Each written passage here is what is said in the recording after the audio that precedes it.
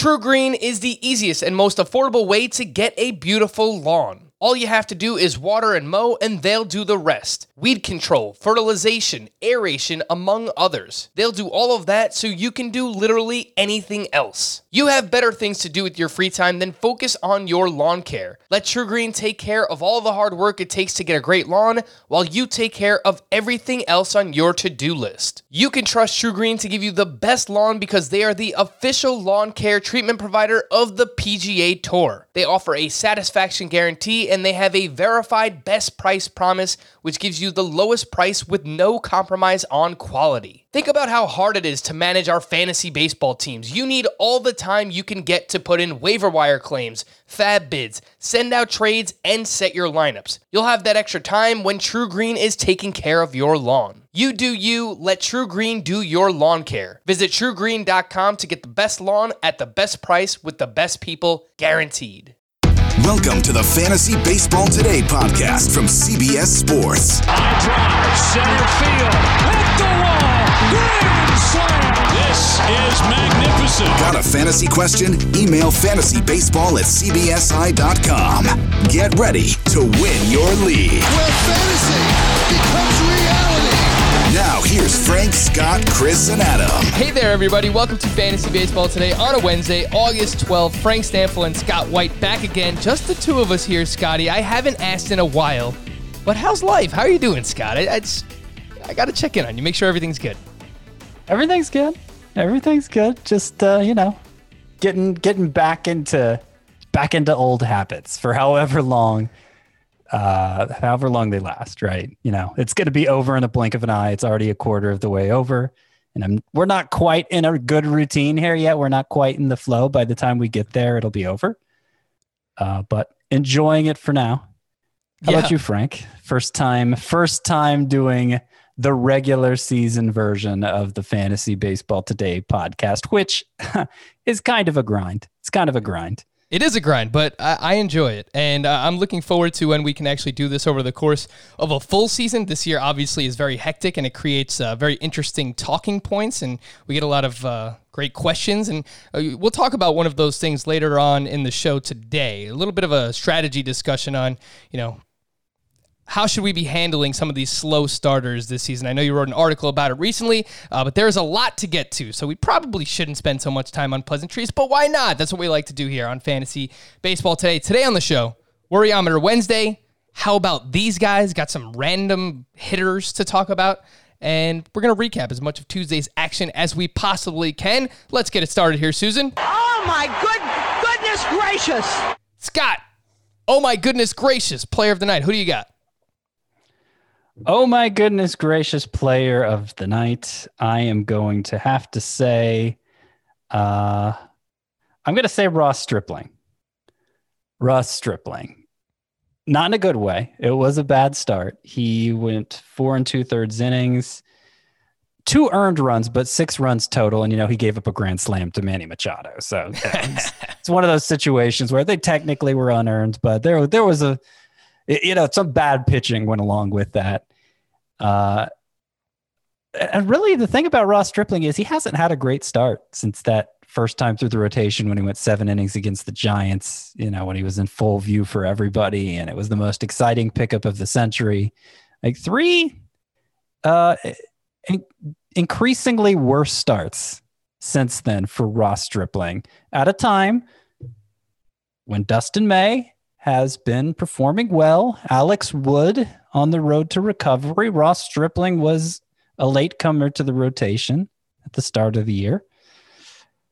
I'm not dropping him based on this performance, but he hasn't looked as good as he has in years past, aside from that one start. And it's not just in terms of giving up runs and not pitching deep into games. Like the underlying stats don't look as good too in terms of swinging strikes, not getting as many ground balls. I'd be a little worried about him losing his job. And obviously if that happens, then we are probably dropping Ross Stripling. And he is prone to heading back to the bullpen. We've seen that before with the Dodgers. I was going to save him for Worryometer a little bit later on, Scott, but let's fire it up early right now. Worryometer, where is it at on Ross Stripling, considering the things that you mentioned? Alex Wood is rehabbing and Dustin May is pitching well. 7. I'm going to go 7 on that. Oh, okay. All right. Yeah, So there are legitimate worries here. Like I said, I'm not compelled to drop him right now because he could certainly turn around his performance if he sticks in the rotation, but he doesn't look right. His curveball doesn't seem as effective. And, presuming the Dodgers still want Alex Wood in their rotation, he seems like the most obvious player to bump. Well, we're rooting for you, Ross. Friend of the program. We had him on the podcast a couple of months ago while we were in quarantine. So we're rooting for him. Had a 48% hard contact rate entering Tuesday night's start against the Padres. So pay attention to Ross Stripling. For me, and this isn't, entirely helpful for anybody, but we haven't talked about him, and I just want to give him a shout out. Charlie Blackmon, Chuck Nasty, 3 for 4 with a double, an RBI, and a run scored on Tuesday night. He's played 17 games. He's had multiple hits in 12 of those. He is batting .500 on the season. So Charlie Blackmon, some people have asked, should I be selling high on Charlie Blackmon right now, Scott? And to that you would say? You could try, but he's a top 10 outfielder. So, you got to get at least a top 10 outfielder's worth for him to be selling at face value, much less selling high. I don't know what selling high looks like on Charlie Blackmon. It should be incredibly high. Yeah, look, I mean, you could try. You're right. I mean, if you need pitching help, if you ask for, maybe a top 25-ish pitcher and another outfielder to replace him in return, like top 25 outfielder, top 25 pitcher, maybe that's something that it looks like. I might try and shoot a little bit higher, but I think you just kind of ride it out with Blackmon unless you're kind of blown away in an offer. It's worth mentioning a lot of his games recently have come at home, but this is what Charlie Blackmon's supposed to do at home, so we're not going to knock him for that. He's just performing. He's doing exactly what he's supposed to. Basically the oh my goodness gracious player of the season so far, Charlie Blackmon. An honorable mention for the Philadelphia Phillies. If you have not seen this blown save for Hector Neris, please watch it, and you should probably watch it with some Benny Hill music playing underneath it, because they had a pop-up in the infield with the bases loaded in a 2-run game with 2 outs, and just no one caught the ball, Scott. And you wind up blowing the save for Hector Neris, and it was very Luis Castillo-esque from, I don't know, a decade ago when it was the Mets versus the Yankees, the Subway Series. That's what I was reminded of. But honorable mention for the Phillies there. Some news and notes, Scott. Big news that just dropped before we started recording. I don't know how big it is, but you'll tell us. You're the Atlanta Braves fan. Ronald Acuna didn't play Tuesday with a wrist injury. Apparently, he's going to get it examined on Wednesday in New York. The Braves are in New York to play the Yankees right now. Worryometer on Ronald Acuna's wrist, Scott. Can I go 7 again, I guess? Sure, why not? Like, it's worrisome that he's having to travel somewhere and get it examined, right? That would suggest it's more than just a little sore, like day-to-day soreness. Now, it's certainly possible it could get examined and, this is nothing. You'll be fine in a couple days. Like that could happen. It's not all over for Ronald Acuna here, but it doesn't sound good that he's having to make that doctor's visit. So we just have to wait and see what turns up. Ramon Laureano, we were wondering what was going to happen with him, considering the fiasco that he got into on Sunday, and he's been given a 6-game suspension. He plans to appeal that. I believe he was in the lineup on Tuesday night against the Angels. Yes, he was. He was batting second, so he's in the lineup while he is appealing that suspension. Again, that is Ramon Laureano. Mike Clevenger and Zach Plesac were both placed on the restricted list for Cleveland. That was expected.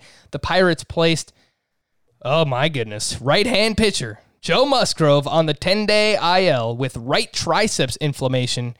He had previously been scratched from a start with ankle soreness. Now, I'm not wearing this shirt to represent my guy Joe Musgrove right now, and I will hold myself accountable. I loved Musgrove coming into the season like I do every year. Every year he fools me. We were talking before the show started here, Scott, and I said, why don't I have more Dylan Bundy? I love Dylan Bundy coming into the season. He was in my sleepers article. The problem was I kept taking Joe Musgrove over Dylan Bundy.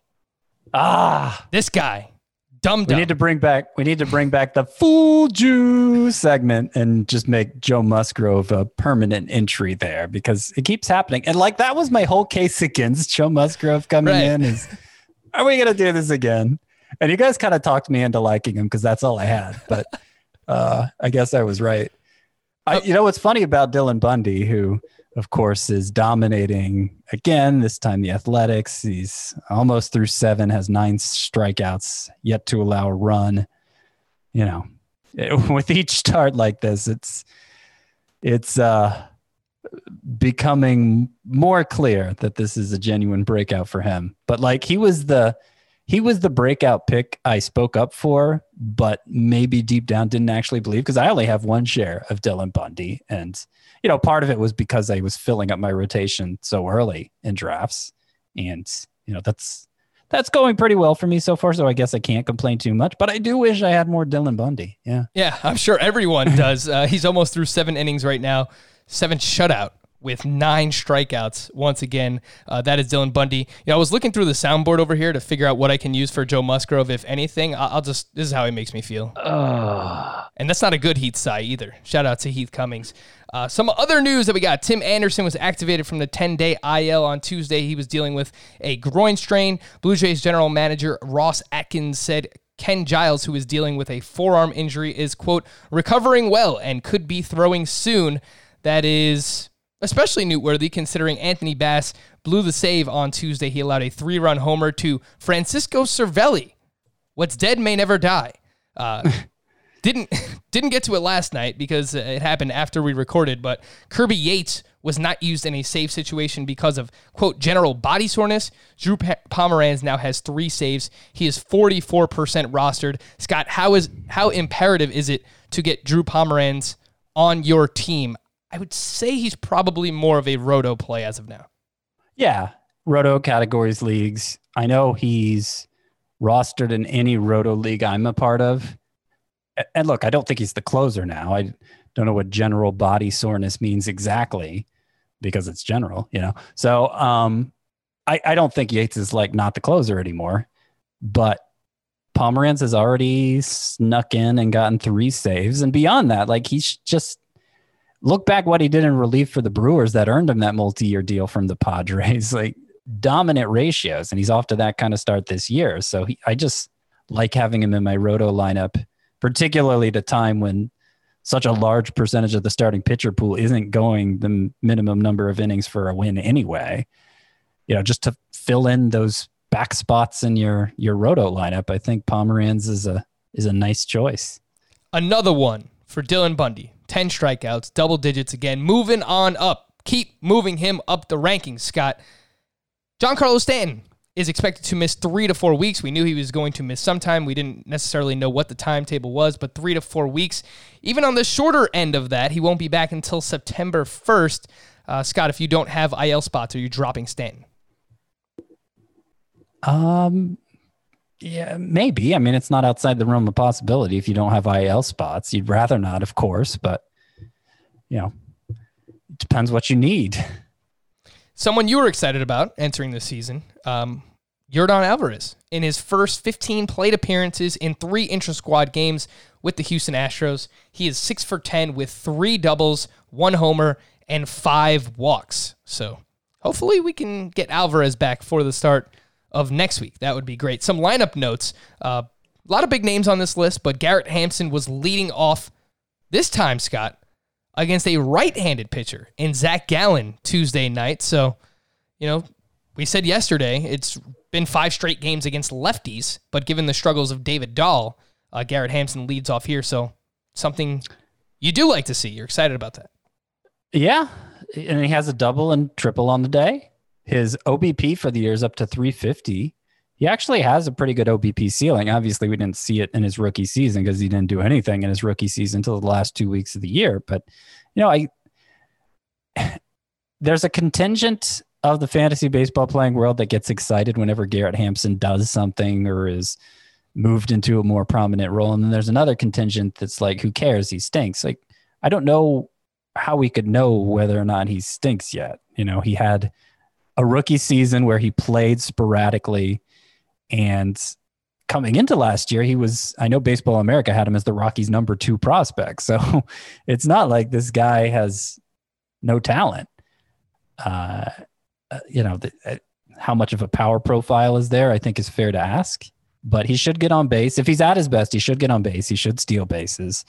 And hopefully this is the start of him playing a lot more. And, if he performs, I don't see why he couldn't just become the Rockies leadoff hitter, which, has been a spot where Charlie Blackmon's been scoring 115 runs with consistency. Yeah, he's a winner from tonight for sure. I mean, the fact that he started against a righty, had 2 hits. I agree with you on the profile. I think good batting average, speed, a lot of what we saw from him in the minor leagues just has to be given the opportunity to play. Corey Seager was still out with a back injury. George Springer still out with the wrist. Rafael Devers sat out for a second straight game with ankle soreness. Mike Ford was in at DH for the Yankees against right-handed pitcher Touki Toussaint. 2 hits for Mike Ford on Tuesday, Scott. Should he be owned anywhere outside of, deeper roto leagues with corner infield? I feel like they're just going to mix and match. Like, we'll probably see Clint Frazier against lefties, Ford against righties, some Tauchman mixed in as well. Yeah, I don't know with what consistency Ford is going to be the DH now with Stanton out. It's been twice he's started now. I like the hitter profile. I mean, strong minor league track record, one of these guys who spent a long time in the minors in his late 20s already. But when he came up for the Yankees when Luke Voit was having health issues in the second half last year, he produced. His batted ball profile was amazing. So, I'm definitely keeping an eye on Mike Ford, but after 2 starts, I'm not ready to declare that the job is his.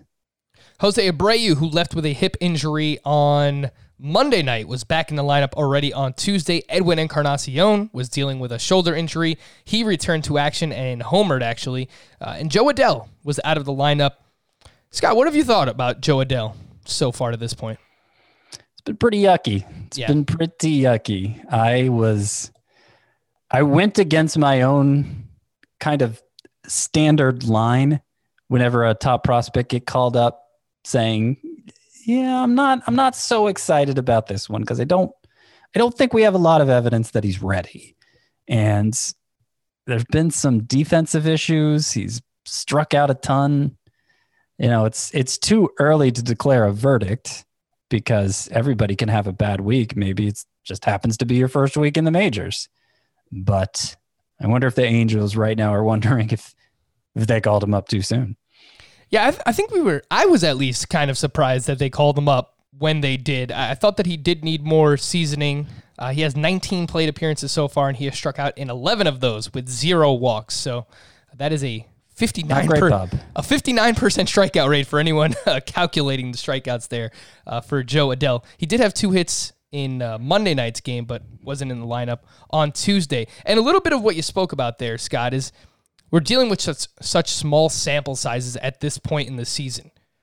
We're going to get into Worryometer, but first I feel like we should kind of transition into it with a fantasy philosophy discussion for this season at large, talking about slow starts and how they should be handled. And I know you wrote an article about this, Scott, which included 46 players who are underperforming thus far. Hitters, specifically. 46 hitters. What do you say to somebody who started their draft with, let's say, Cody Bellinger, Anthony Rendon, who has now homered in back-to-back days, and Gleyber Torres? Because that wasn't like a far-fetched start, and all 3 of those guys are, underperforming to this point. Yeah, I say you just got to write it out. I mean, there's no... I'm trying to think. This is a very big topic to bite off, and I'm trying to think of the best way to jump into it because there is no reason to believe those players are any less than what you drafted them to be just because they've had a bad 2-week stretch here at the start of the season.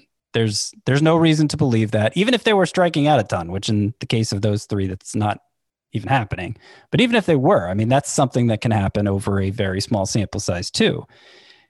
And it is a small sample size. Like, regression doesn't understand that this is a shorter season. I understand the season is already a quarter over And so you're thinking, wow, these guys got to get it going sooner. My season's going to be sunk. But that's not how regression works. It's never good process to chase last week's production. It's good process to look at, okay, who are the best hitters going forward? Those are the ones that I can expect to perform the best. And, we may be seeing it now with Rendon homering in back-to-back games. We've seen it from Matt Chapman, who has 4 home runs in his last 3 games, right? Before that, he was batting under 200 with an OPS around 600. Oh, what's wrong with Matt Chapman? Well, clearly nothing's wrong with Matt Chapman. That's just production comes in spurts, and you can't predict exactly when it's going to arrive. You can be pretty sure, though, that you're lowering your team's upside, though, if you deal it away for, nickels on the dollar. So this was obviously a talking point coming into this season. How quickly are you going to move on from slow starting studs? And I didn't really know how I would respond to it then. But I think now that we're in the thick of it, it's pretty clear to me that the process shouldn't change. It shouldn't.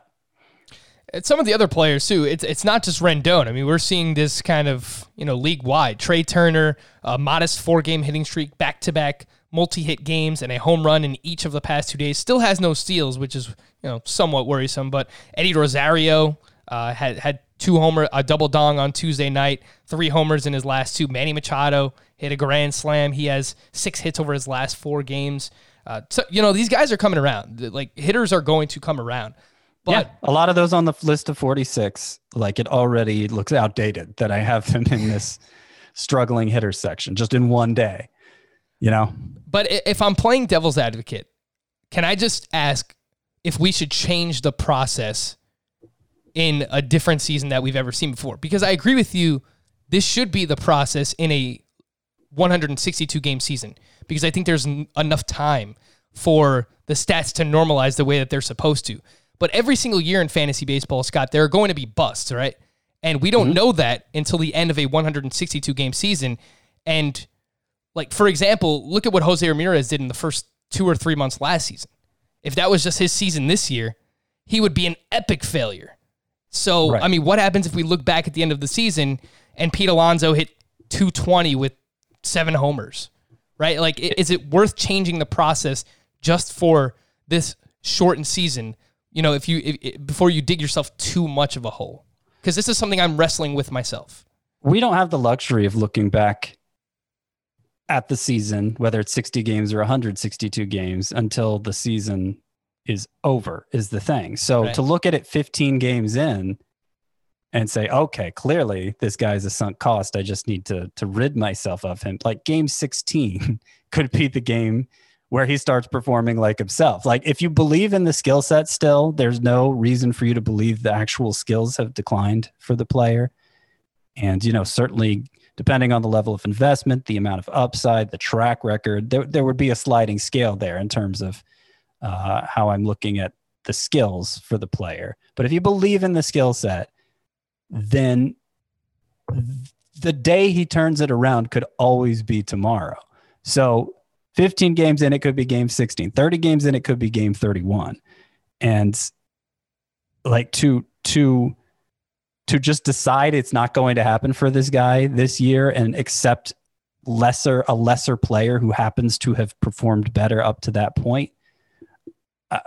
I mean, you don't get credit for what that lesser player already did to that point. You're just getting credit for what he does going forward. And if he's a lesser player, it's probably going to be lesser than what the better player gives you. So if you have it, and first of all, I think it's too early unless you're just totally buried in the standings, which, I don't even think it's so possible that you couldn't climb out of that even at this point in the season. But, let's say it eventually does get to a point where you have to make something happen in order to save your season. I think the way to go about that would be to buy other teams' underperforming superstars than to trade your underperforming superstar for relative scrubs. Get somebody else's discounted players you knowing that more likely than not, the best players are going to be the best players from tomorrow on. And then if you're just able to increase the overall talent level of your roster, improve the potential bottom line of your roster, that's how you can make up ground in the standings. So that would be the way to do it, as opposed to, dumping Cody Bellinger because he's hitting under 200 right now. And that's probably the best explanation that I've heard thus far, Scott, is that you should trade for other underperforming superstars in baseball right now. Because, if you trade for guys that have been hot to this point, let's say Dylan Moore, someone we're going to talk about. You're not trading for Dylan Moore, but it's just an example, right? Like, his numbers are going to negatively regress, and then you're going to be left with those numbers. More than likely, his numbers are going to negatively regress. And if you sold someone short, then you're not going to, cash in on what that person is going to give you. So I agree with you. With that being said, is there any player that was being drafted early on that you do have any worry about as we transition into Worryometer here now? So the way I broke down the 46 in this column, I put them in five categories: presumed foolproof, which are the least worrisome; one-hit wonders, ? Which are guys like Josh Bell and Mitch Garver, who, you could have made the case coming into the year they were one-hit wonders; extenuating circumstances, which would include injury cases and mechanical change guys, and wondering how much that might be impacting the performance; Astros LOL, which is self-explanatory; and pre-existing concerns, which are the players who tended to go high, but I didn't have a lot of faith in them in the first place. And that would be the group, that last group, pre-existing concerns, where it'd be most likely to drop already. Though, that's not universally true for all of them. So the presumed foolproof, which includes guys like Nolan Arenado, Anthony Rendon, JD Martinez, like established studs, basically no worries at all for me. The one who might give me some concern is Gary Sanchez, because he's striking out like half the time. But even that's something that can be skewed by a small sample size. So, and the fact that he's a catcher and there's not much production out there anyway, that makes it easier to stick with him. Some of the one-hit wonders are I'm at least starting to get a little worried about them. And like the strikeout rate is the main thing I look at there. Mitch Garver, after getting 2 days off, he comes back and strikes out 3 times again today. He just seems lost at the plate. And, even if deep down he is actually as good as he showed last year, or at least some fraction of that, if it takes him half the season to get around to that, it might be hard, given his lack of track record, to stick with him all that time. I could understand benching him if you have the ability to start 2 catchers. That's somebody who's a little concerning to me right now. Marcus Semien, same thing. Like, not striking out was a big key to his success last year, and he's been striking out a lot this year. And of course, he doesn't have a long track record as a stud. It's been pretty marginal fantasy player for most of his career.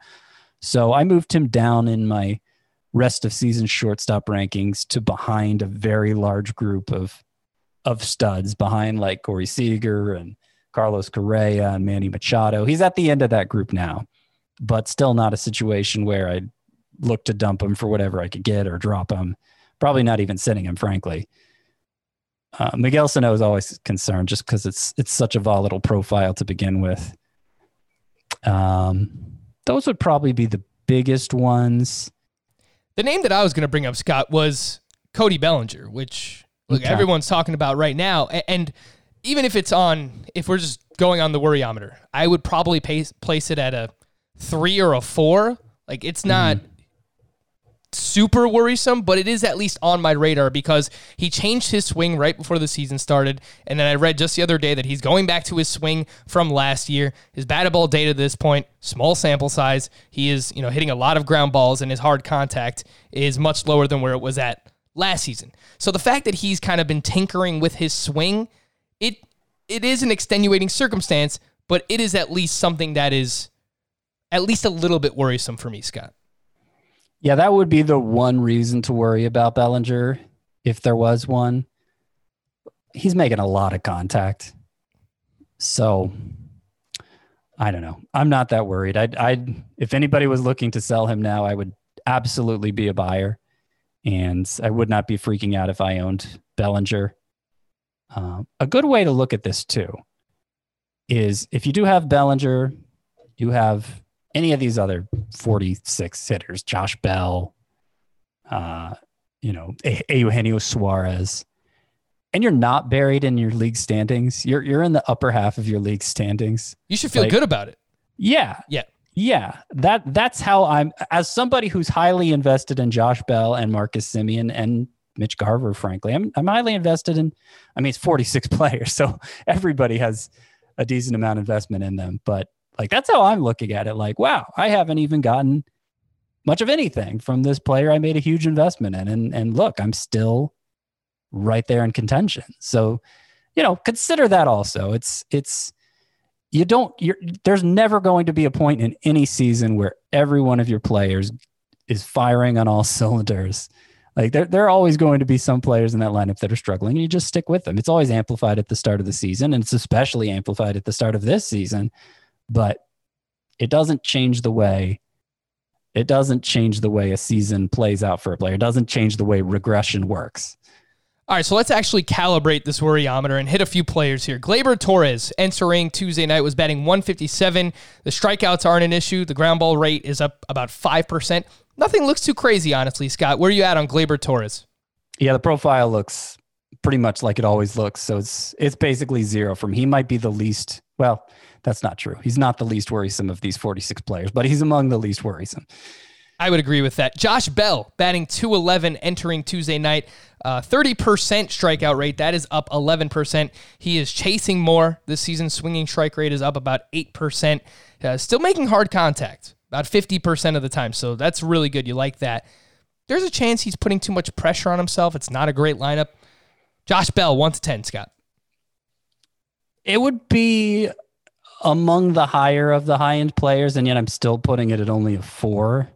I'm not panicking. I haven't thought about replacing him in any of the lineups where I have him, but he is striking out a lot more than we saw from him last year. Frankly, strikeouts were never that much of a problem for him, I don't think, even before last year's breakout. And,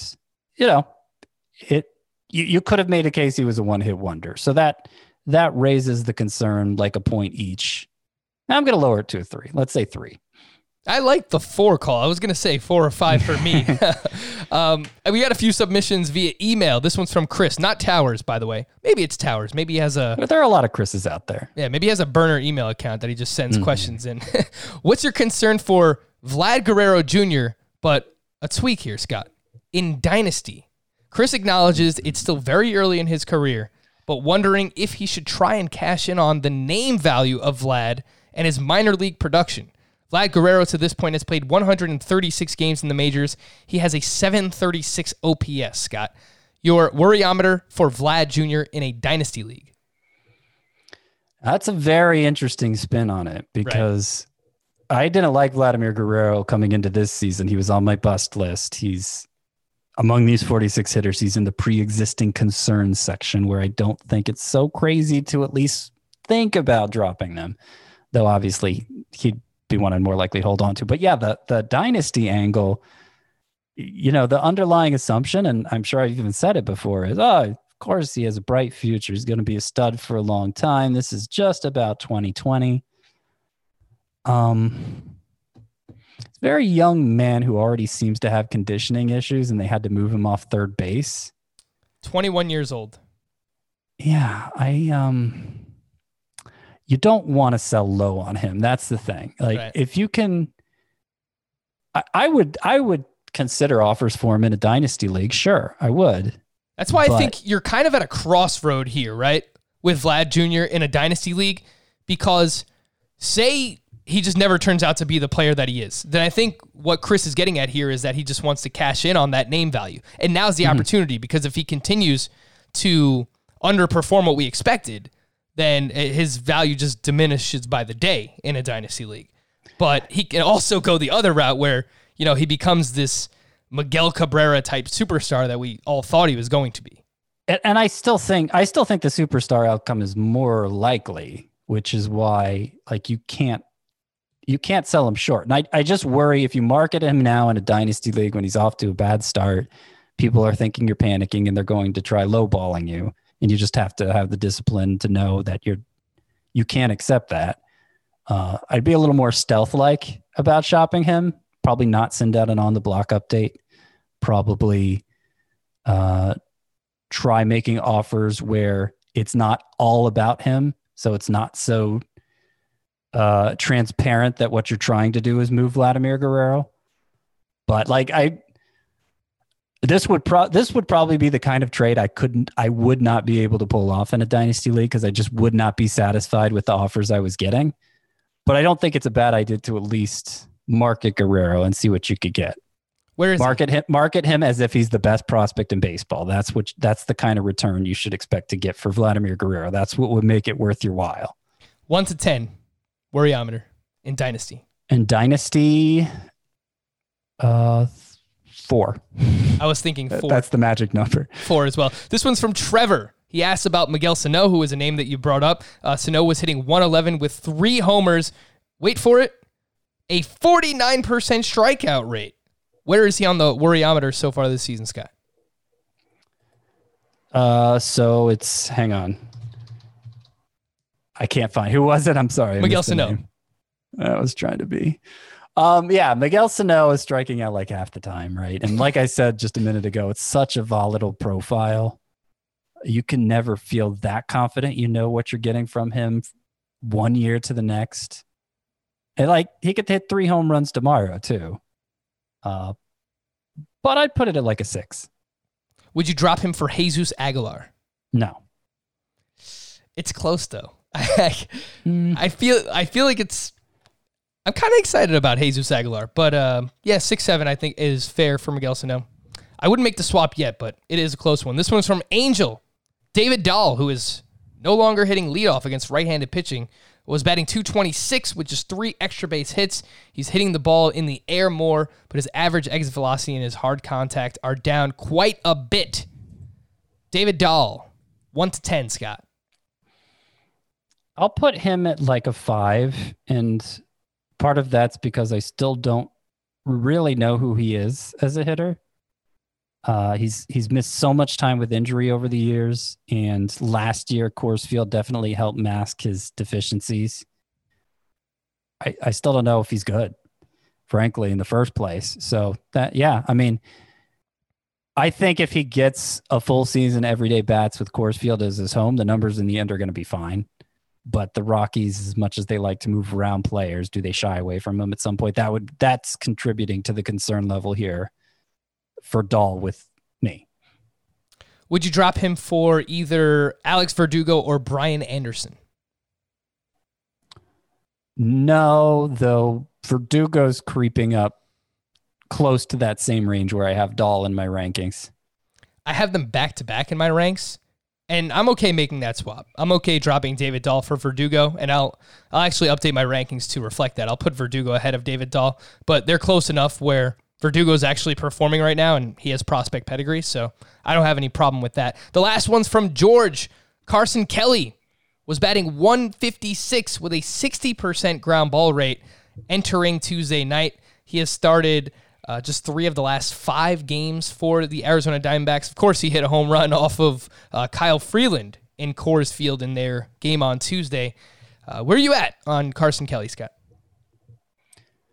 Yeah, that's probably like a 6 for me. And part of it's because they have other directions they could go at catcher, especially with Dalton Varsho. Dalton Varsho is still up, right? He hasn't gotten a start at catcher yet. He did get a start in the outfield. And of course, Stephen Vogt. It's a pretty good bat that they could put behind the plate. So that's part of it. And the other part of it is I was redoing my catcher rankings rest of season today, and I couldn't get Carson Kelly out of my top 12 just because there's not enough who deserve to enter that range. Like, am I going to take Pedro Severino over him? No. I would take Travis d'Arnaud over him, though, Scott. I thought about that. I moved d'Arnaud up quite a bit, but I would make that swap. I don't think it's going to be a huge playing time advantage for d'Arnaud over Kelly, and I still like the bat skills for Kelly more. Would you drop him for Wilson Ramos? That was a question George had. Yeah. I would make that swap Wilson too. Ramos is one I absolutely have ahead of Kelly.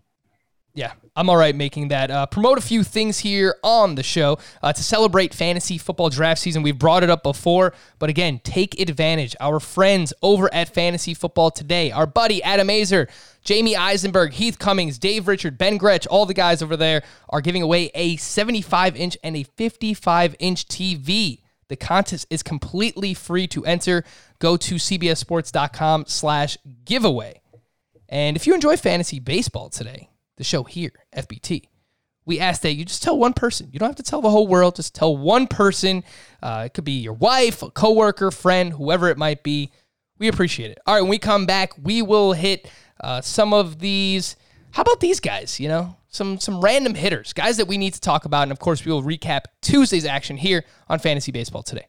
The all-new Hyundai 2024 Santa Fe is equipped with everything you need to break free from the dull work week and embark on an adventurous weekend with your family. The all-new Hyundai Santa Fe's features like available H-Track all-wheel drive, standard third-row seating, available dual wireless charging pads. Nothing beats a weekend away with the family in the great outdoors, whether it's camping, hiking, river rafting, or anything in between. With third-row seating, nobody is left out. The entire family can experience the thrill together, and nobody wants a dead phone. Available dual wireless charging pads make it so nobody gets stuck, and we can check our fantasy baseball teams together. Learn more about the all-new Hyundai Santa Fe at HyundaiUSA.com. Call 562-314-4603 for complete details. Take your business further with the smart and flexible American Express Business Gold Card. You can earn 4 times points on your top 2 eligible spending categories every month, like transit, U.S. restaurants, and gas stations. That's the powerful backing of American Express.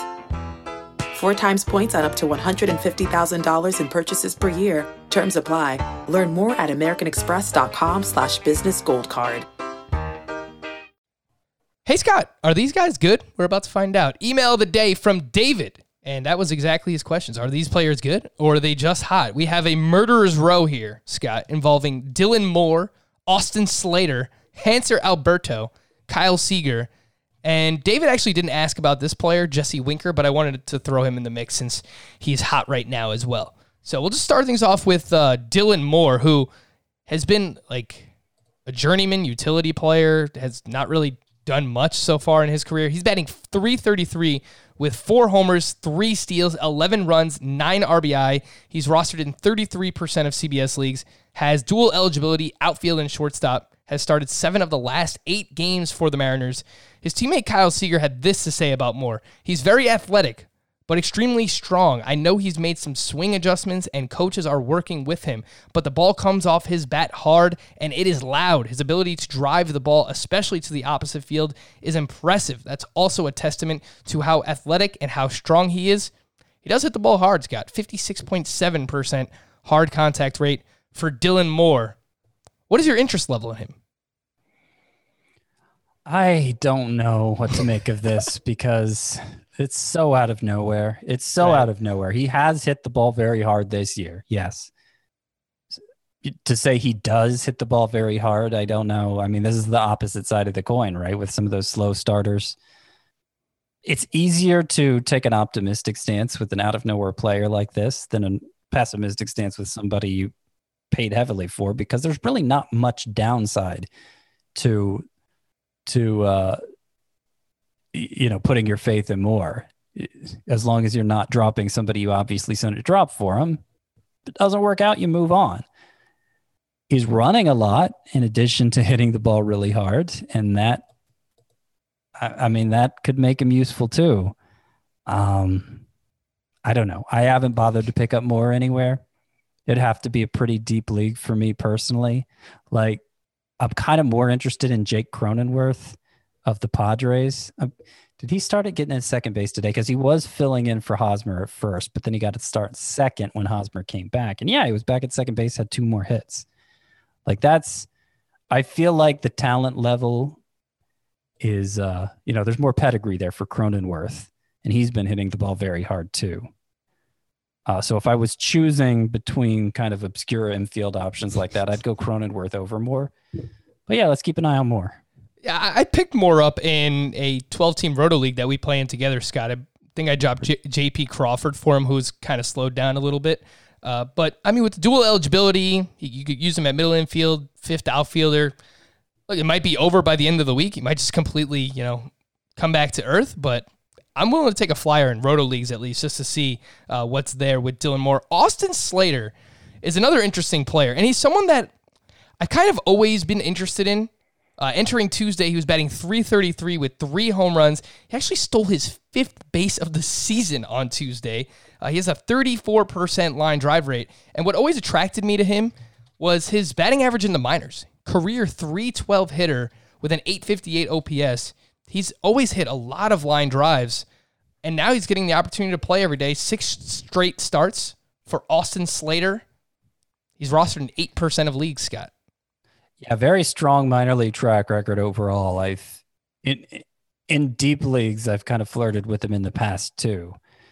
The fact he has 5 steals already, I mean, that alone makes him somebody you have to pay attention to in roto leagues, right? If he's going to continue to play this consistently, and then, whatever he provides with the bat is almost a bonus. Now, he never was a big base stealer in the minors. No, he never had a double-digit steals total in any singular season. But then again, some of the most recent seasons, like it was 200 at-bats here, 200 at-bats there. So, I mean, he can run a little. But the fact that he's doing it at the major league level is, I think, noteworthy. And I'm more excited about him than Moore personally, if only for that steals potential.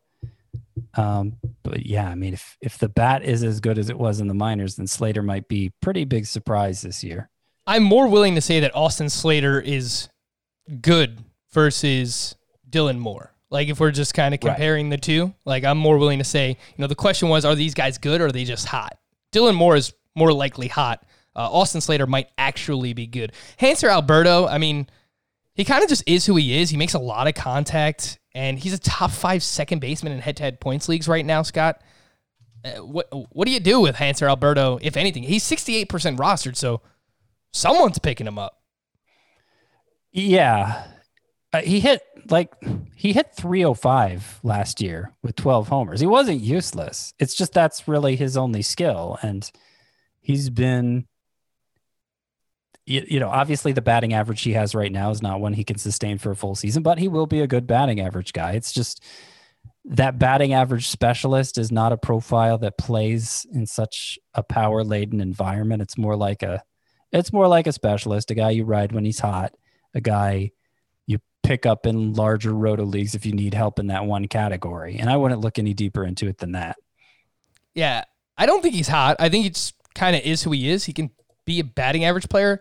Like, he's good. Yeah, but he's not going to hit 365 or 348 is what he's at right now. Like, he's not that good of a batting average player. He's good, but he's like barely good if we're just talking about the spectrum right now. Kyle Seager. Would you like to guess who the top scoring third baseman in head-to-head points leagues is, Scott? It's Kyle Seager, I know. Yeah.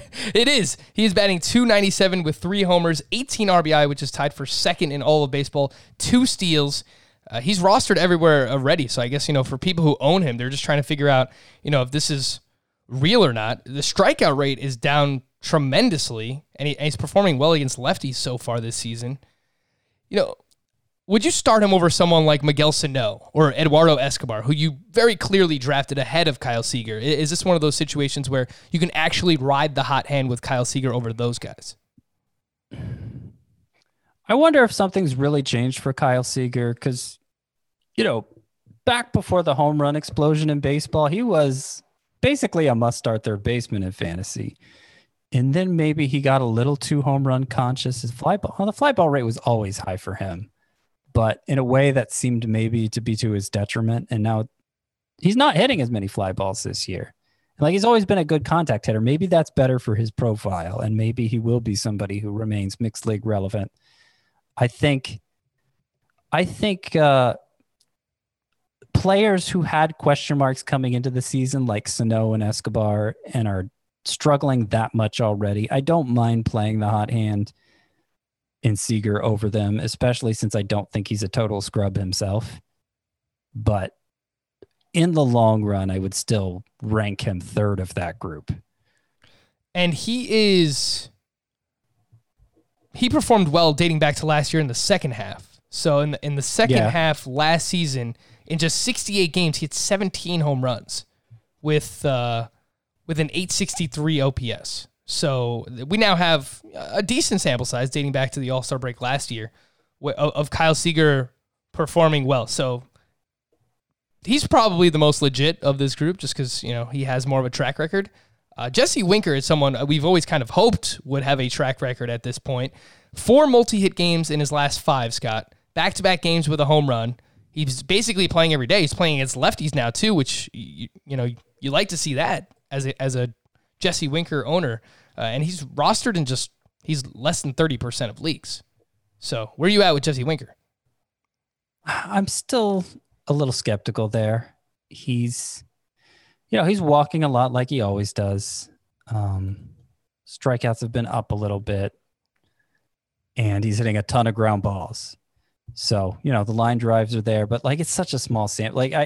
I'm almost afraid to break down this batted ball data because if the overall numbers look good, of course, that's going to look good over such a small sample, I feel like.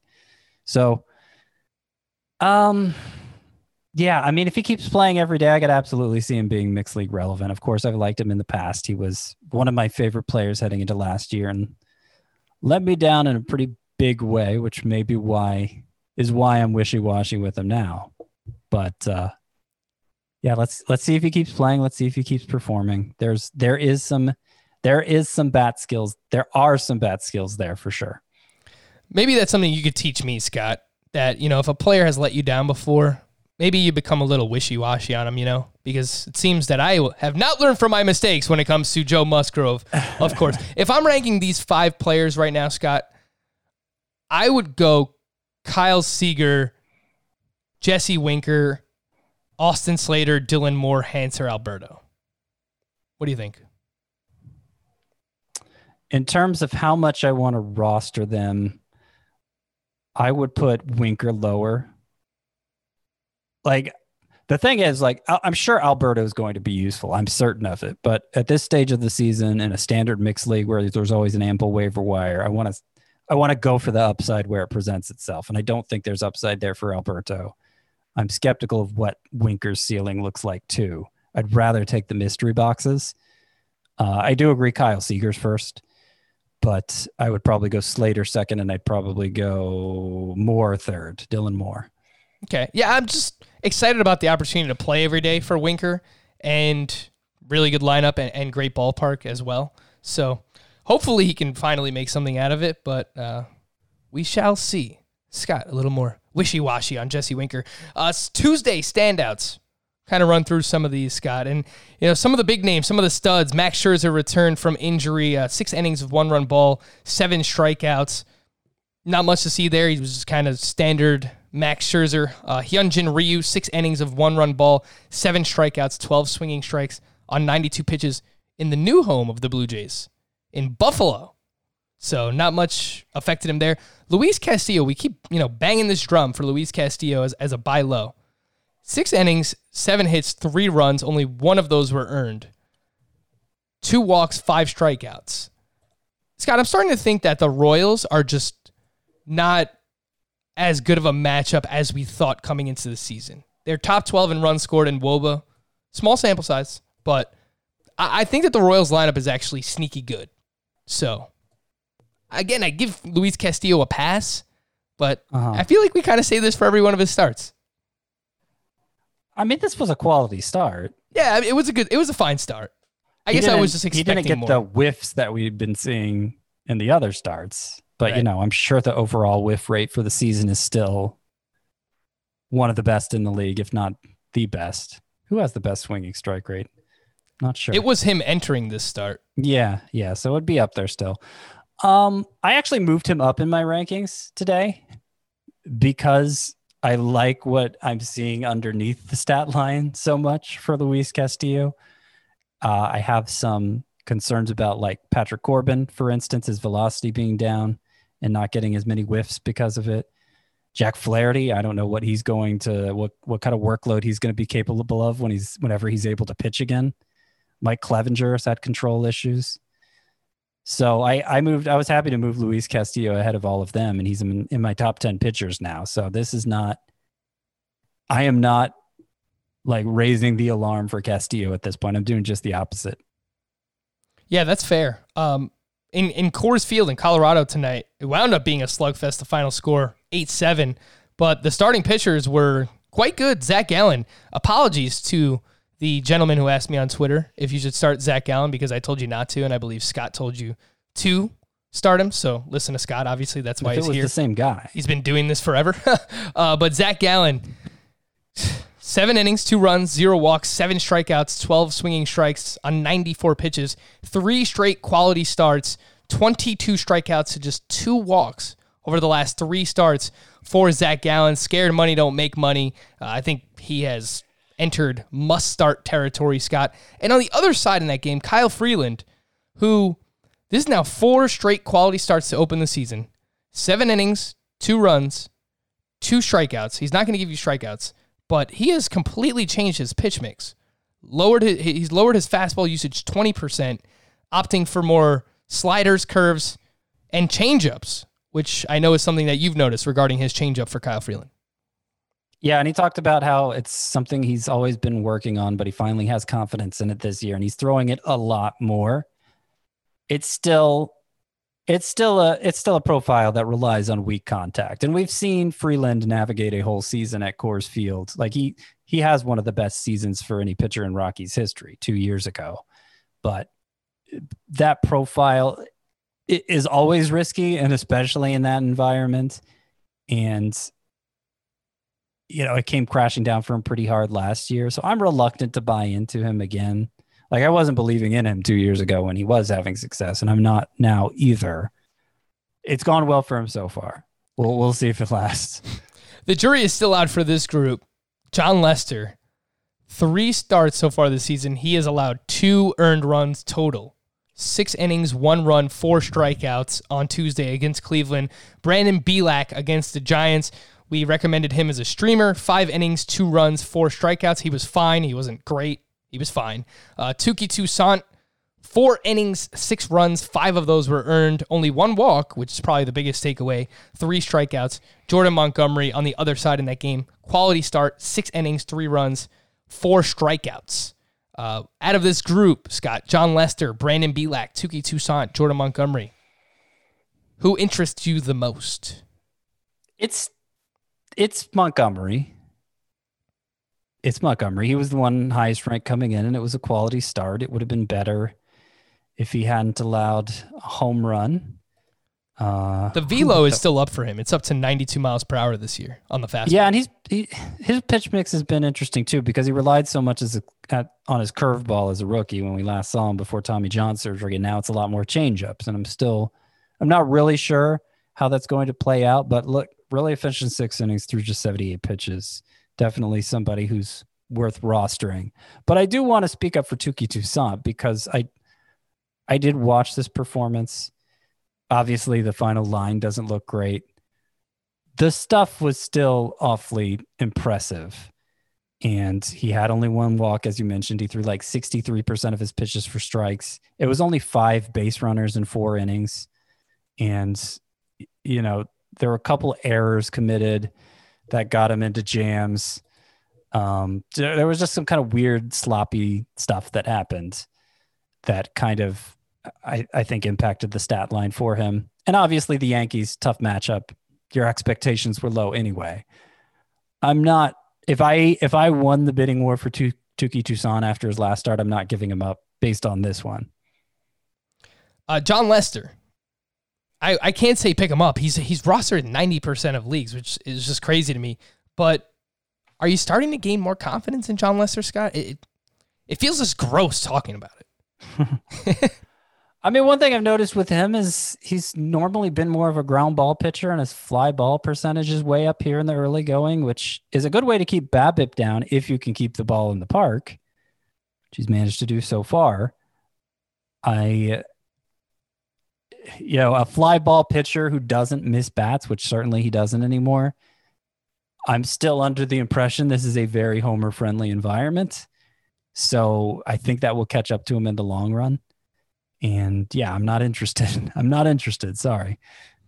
Hey, real quick on these hitters. I haven't done any hey real quick. I know that's an Adam thing, but we don't have much time, so we got to do this pretty quick.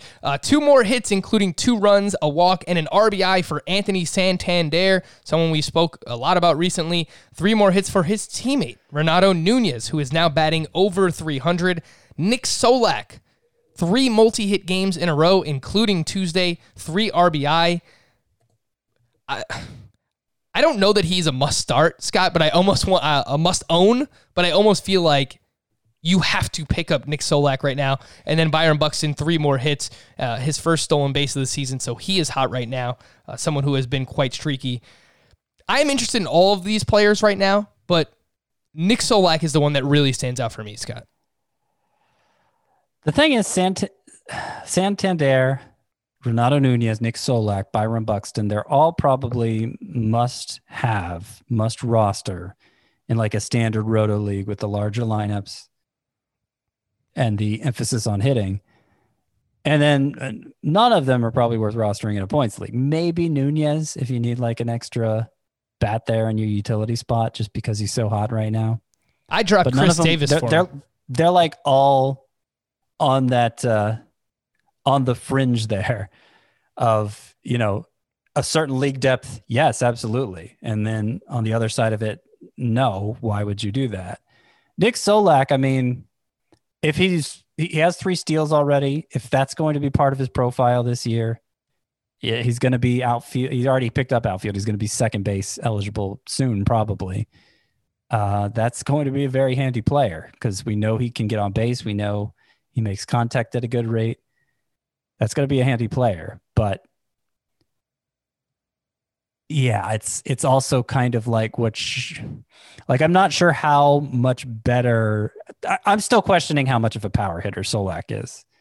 That is fair. One thing I wanted to pay attention to coming into the season on Solak was if he would lower his ground ball rate. Last year was 52.9%.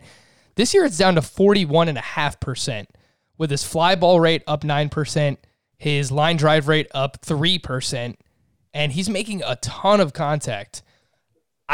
I think the power is going to come around for Solak. I understand that the lineups are shallower in points leagues. You might not have an opportunity to get him in now, but I'm pretty excited about him right now. So that's someone who's definitely available. He's only rostered in 33% of CBS leagues right now. So someone that definitely has my attention. Some quick bullpen notes from Tuesday. Miguel Castro was used in the 8th for the Baltimore Orioles, and he got a save over the weekend, so something that I was monitoring, and he had a 2-run lead. He allowed 3 runs. Cole Sulser came in the 9th. He had a 2-run lead. He also blew it. He allowed a 2-run single to Didi. I guess Cole Sulser is still the guy, Scott, but it's a gross situation regardless.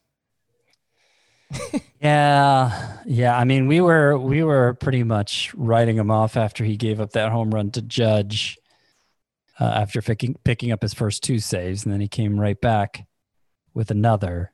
But like, he's walking a lot of guys, and the Orioles, I don't suspect they're going to win often enough that you could ever feel confident in their closer pick. Kind of the way last year went. I mean, they happen to be 8-7 now, but just like we were saying for individual players, fortunes can turn very quickly for a team, especially one that you believe is bad. I think Cole Sulser is, if he is still the closer, he is bottom of the barrel. Mentioned Hector Neris at the top of the show. Wasn't really his fault that he wound up imploding. It was his infield defense. Taylor Rogers entered the game for the Twins in the bottom of the 8th in a tie game to face the heart of the lineup, and he wound up giving up a double to Christian Yelich and then a 2-run homer to Jed Jerko, Nando DeFino favorite. Good times. Ryan Presley came in again on Tuesday in a 1-run situation. Came in for the save, allowed 2 hits, a walk, and a run. And also out in Colorado, Yairo Diaz struggled. He allowed a couple of runs and actually had to be pulled once it became a one-run game and Daniel Bard came in and closed it out. Scott, any speculative ads in some deeper roto leagues regarding the Astros and the Rockies? I don't think Ryan Presley is healthy. I agree. Because he is too good to be this bad if he's healthy. And obviously he's already dealt with a couple injury situations this year. And the Astros don't really have anybody else. It's all rookies. Blake Taylor is a name I brought up before. He probably has the best numbers, but it's not like he's been super reliable of late. So I don't know. I don't know what's going to happen. It wouldn't surprise me if Presley went on the IL, but if he doesn't, I suspect he gets the next chance still.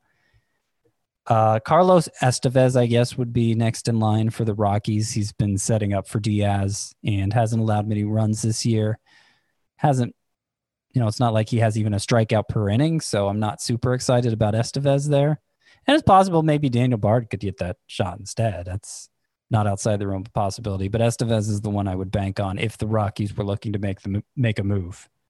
Scott, I know that you don't want no scrub, but Andre Scrub pitched in the 8th inning in that game tonight.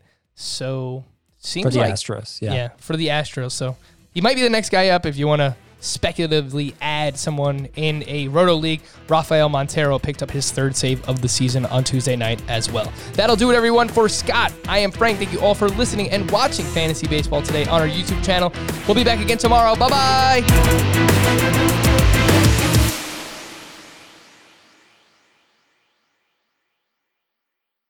If you've ever been in the market for a new home, you know home shopping can be a lot. There's so much you don't know and so much you need to know. What are the neighborhoods like? What are the schools like? Who is the agent who knows the listing or neighborhood best? And why can't all this information just be in one place? Well, now it is on Homes.com. As somebody who's been through this, I can tell you these features are so incredibly valuable. They've got comprehensive neighborhood guides and detailed reports about local schools, and their agent directory helps you see the agent's current listings and sales history. The area you live in is just as important as the house itself. You can get to know a neighborhood without ever setting foot in it. Say you're a really active person. You could find out about the nearest parks. Do they have a baseball field? Maybe you want to join a softball league like Chris and I play in. Also, Homes.com collaboration tools makes it easier than ever to share all this information with your family. It's a whole cul-de-sac of home shopping information all at your fingertips. Homes.com. We've done your homework.